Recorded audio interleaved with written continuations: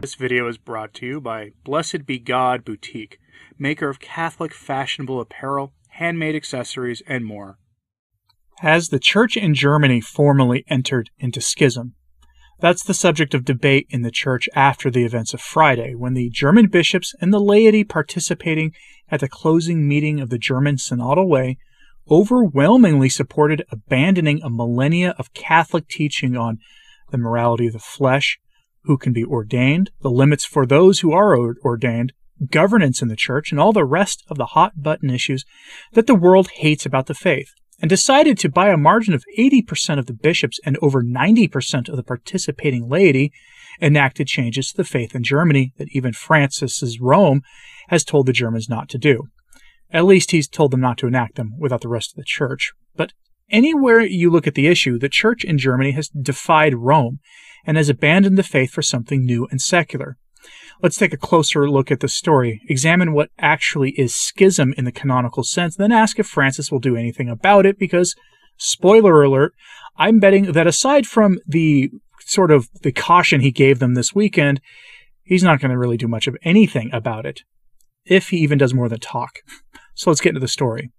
But first, I want to thank the patrons and channel members of Return to Tradition for their continued support. It is appreciated. For like $1 or $2 a month, they do help keep these messages coming. Now, if you would like to become a patron, there are links to Subscribestar, which is the speech-respecting alternative to Patreon, as well as to Patreon in the description box below, or you can hit that join button, and there are a couple of other options as well. Thanks, and on to the story of our day, which isn't getting as much attention in the English-speaking world as it should. Headline from the German Catholic news site cath.net. German elite event Synodal Way resolves James Martin blessings and drifts into schism. Social media was abuzz with the story, which continued to develop over the weekend. Here's the brief summary from the German media article. Quote, the so-called Synodal Way passed a paper in Frankfurt on Friday that is intended to twist the Church's teachings on the subject of marriage. This is how James Martin pairings are supposed to be blessed, which is clearly rejected by the Catholic Church and also by Pope Francis. Another act allowed women to preach at Catholic services. That too is not a possibility in the Catholic Church.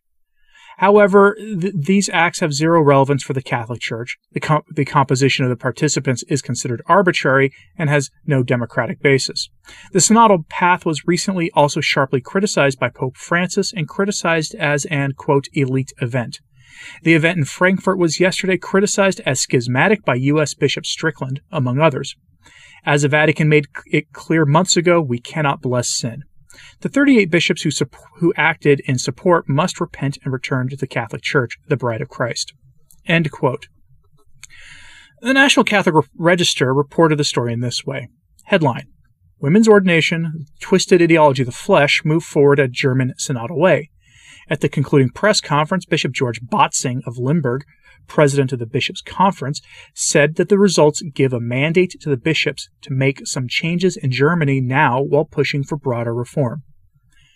As you'll see, while the German bishops are defying the Church, spitting on her timeless teachings, in reality, they have decided to hold off from completely disobeying Rome on really the one area that would probably be declared formally schismatic, the issue of church governance. They avoided addressing that issue from the time being, as we'll see.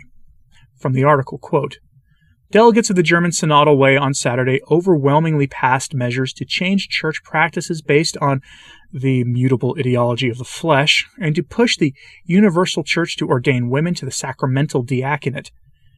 The acts took place on the final day of the process, concluding assembly held in Frankfurt March 9th through the 11th. On previous day, delegates acted overwhelmingly to adopt the James Martin blessings, normalize lay preaching, and ask Rome to, quote, re-examine the discipline of priestly celibacy. While the Germans pushed forward with these controversial measures, the assembly held back from crossing a line laid down by the Vatican concerning the establishment of synodal councils at the national, diocesan, and parochial levels. The Vatican has said that synodal council model, which involves shared governance between bishops and the laity, is not consistent with Catholic ecclesiology. The Synodal Assembly decided to delay acting on the proposal. Instead, it will be considered by a newly established Synodal Committee over the next 3 years, while Synodal Way leadership attempts to change the minds of Vatican officials and garner more widespread approval in the Universal Church. End quote. I'm going to take an aside here. For those who support an end to clerical celibacy, I want to remind you of the words of Our Lady to St. Bridget of Sweden in an approved Marian apparition to a canonized saint of the Church. I have to clean up the language here a bit because Our Lady's description of what happens to the Pope who ends clerical celibacy is a tad graphic, and our hosts would be quite upset with me. But here's what she had to say on the matter. Mostly, quote, "But now I shall tell you God's will in this matter. Know this, too, that if some pope concedes to priests a license to contract carnal marriage, God will condemn him to a sentence as great, in a spiritual way, as that which the law justly inflicts on a corporeal way on a man who has transgressed so gravely that he must have redacted great and horrible physical torments afflicting on his body, which will destroy it and will be left for food for the beasts." Similar things would truly happen in a spiritual way to that pope who were to go against the aforementioned preordinance and will of God and concede to priests such a license to contract marriage. For that same pope would be totally deprived by God of his spiritual sight and hearing, and of his spiritual words and deeds. All his spiritual wisdom would grow completely cold, and finally, after his death, his soul would be cast out to be tormented eternally in the fires of perdition, so that it might become the food of demons everlasting and without end. End quote. The words of Our Lady to St. Bridget on ending clerical celibacy. I think you get the idea. But back to the Germans and their alleged schism. A lot of traditional and conservative Catholics over the weekend spent time on social media declaring this to be an act of schism. Schism is defined rather vaguely in the Code of Canon Law in paragraph 751 as, quote, "Heresy is the obstinate denial or obstinate doubt after the reception of baptism of some truth which is to be believed by divine and Catholic faith. Apostasy is the total repudiation of the Catholic faith. Schism is the refusal of submission to the Supreme Pontiff or of communion with members of the Church subject to him." End quote. Vague? Absolutely. An act of disobedience isn't enough to be in schism. A schismatic act that leads to actual schism requires repudiation in some way of the doctrines, dogmas, or disciplines of the Church, and typically requires replacing the governance of the Church with something new. An alternative hierarchy with territorial jurisdiction as one thing, or a total complete rejection of the authority of the Church in that matter. This goes well beyond consecrating bishops against the will of Rome, like Archbishop Lefebvre and the SSPX did, since those bishops claim no territorial jurisdiction. Schism is, as the word describes, the separation from the body through both disobedience and the sin of embracing error. It's a complicated issue that may have had gallons of ink spilled on it, opining, especially in the case of the SSPX. But for our story purposes here today, strictly speaking, the German bishops have not technically gone into schism. Why? The one issue that could have caused that would have been the formal establishment of a lay body to help govern the Church alongside the bishops. That has been tabled for the time being and will be discussed by a new body in Germany for 3 years. Potentially, the women's ordination issue could have been declared as schismatic, but that's not the same as being in a schism. But again, even on that, the German bishops are deferring to Rome, as seen in the request that Francis re-examine the issue of clerical celibacy. And by the way, in a statement over the weekend, Francis said that in the future, that discipline of the Church may be gone, though this morning it came out that he also said that ending that practice wouldn't actually take care of vocations anyway. But maybe he should revisit the apparition to St. Bridget of Sweden. But let's get back to that Register article. I wouldn't use the word schism to describe what is going on. Rather, it's revolutionary, or perhaps subversive to the Church.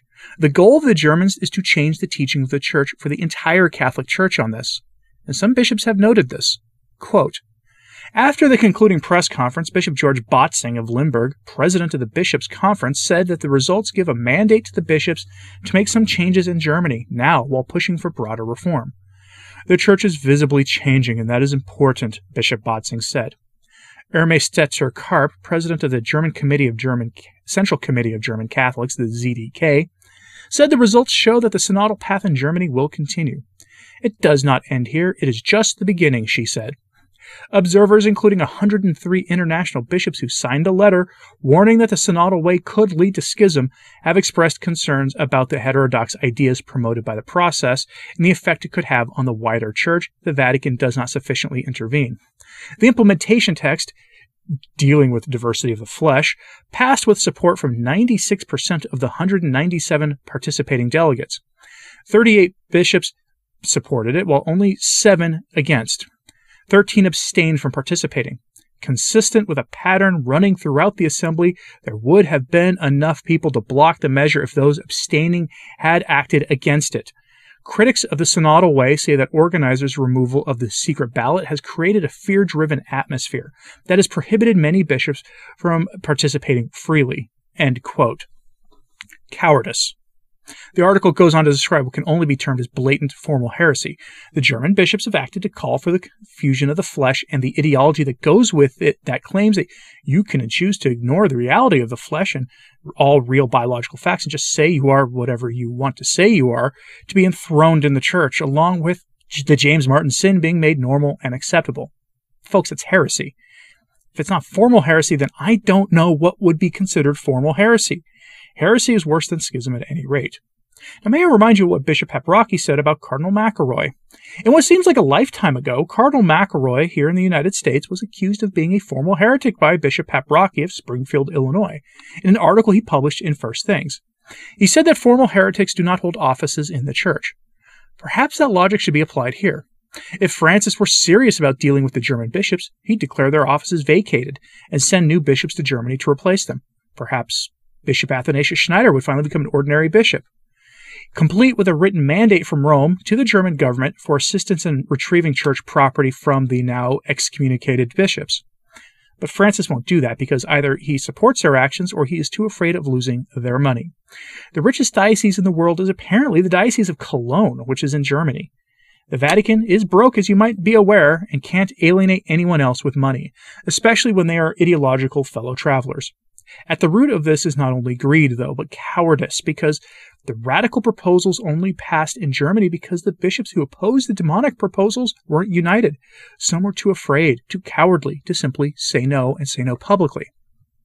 As it turns out, while the bishops who participated acted overwhelmingly in support of the proposals, enough bishops abstained out of cowardice that if they had participated, if they had said no, if they had stood their ground for Christ and the church, the German synodal way would have ended in a catastrophic failure for the modernists in Germany. But instead, they were too afraid to oppose evil when confronted with it face to face, and the modernists have now had their moment of victory. What Rome does now is anyone's guess. Now, I have to ask you, are you surprised by the story at all? Are you surprised that the decent German bishops were too afraid to act against this heresy? Are you surprised that the flavor of the weak heresies of the flesh were supported by the modernists in Germany? Do you think Francis will do anything beyond saying a few passive things that he's already done to opposition to what they've done? Let me know in the comments. Please like and subscribe if you haven't. It does help. As the sharing this on social media, that helps a lot too. And thanks again to the patrons of this channel for their continued support. It is greatly appreciated, and may God bless you for it. As always, pray for the church. I'm Anthony Stein. Ave Maria.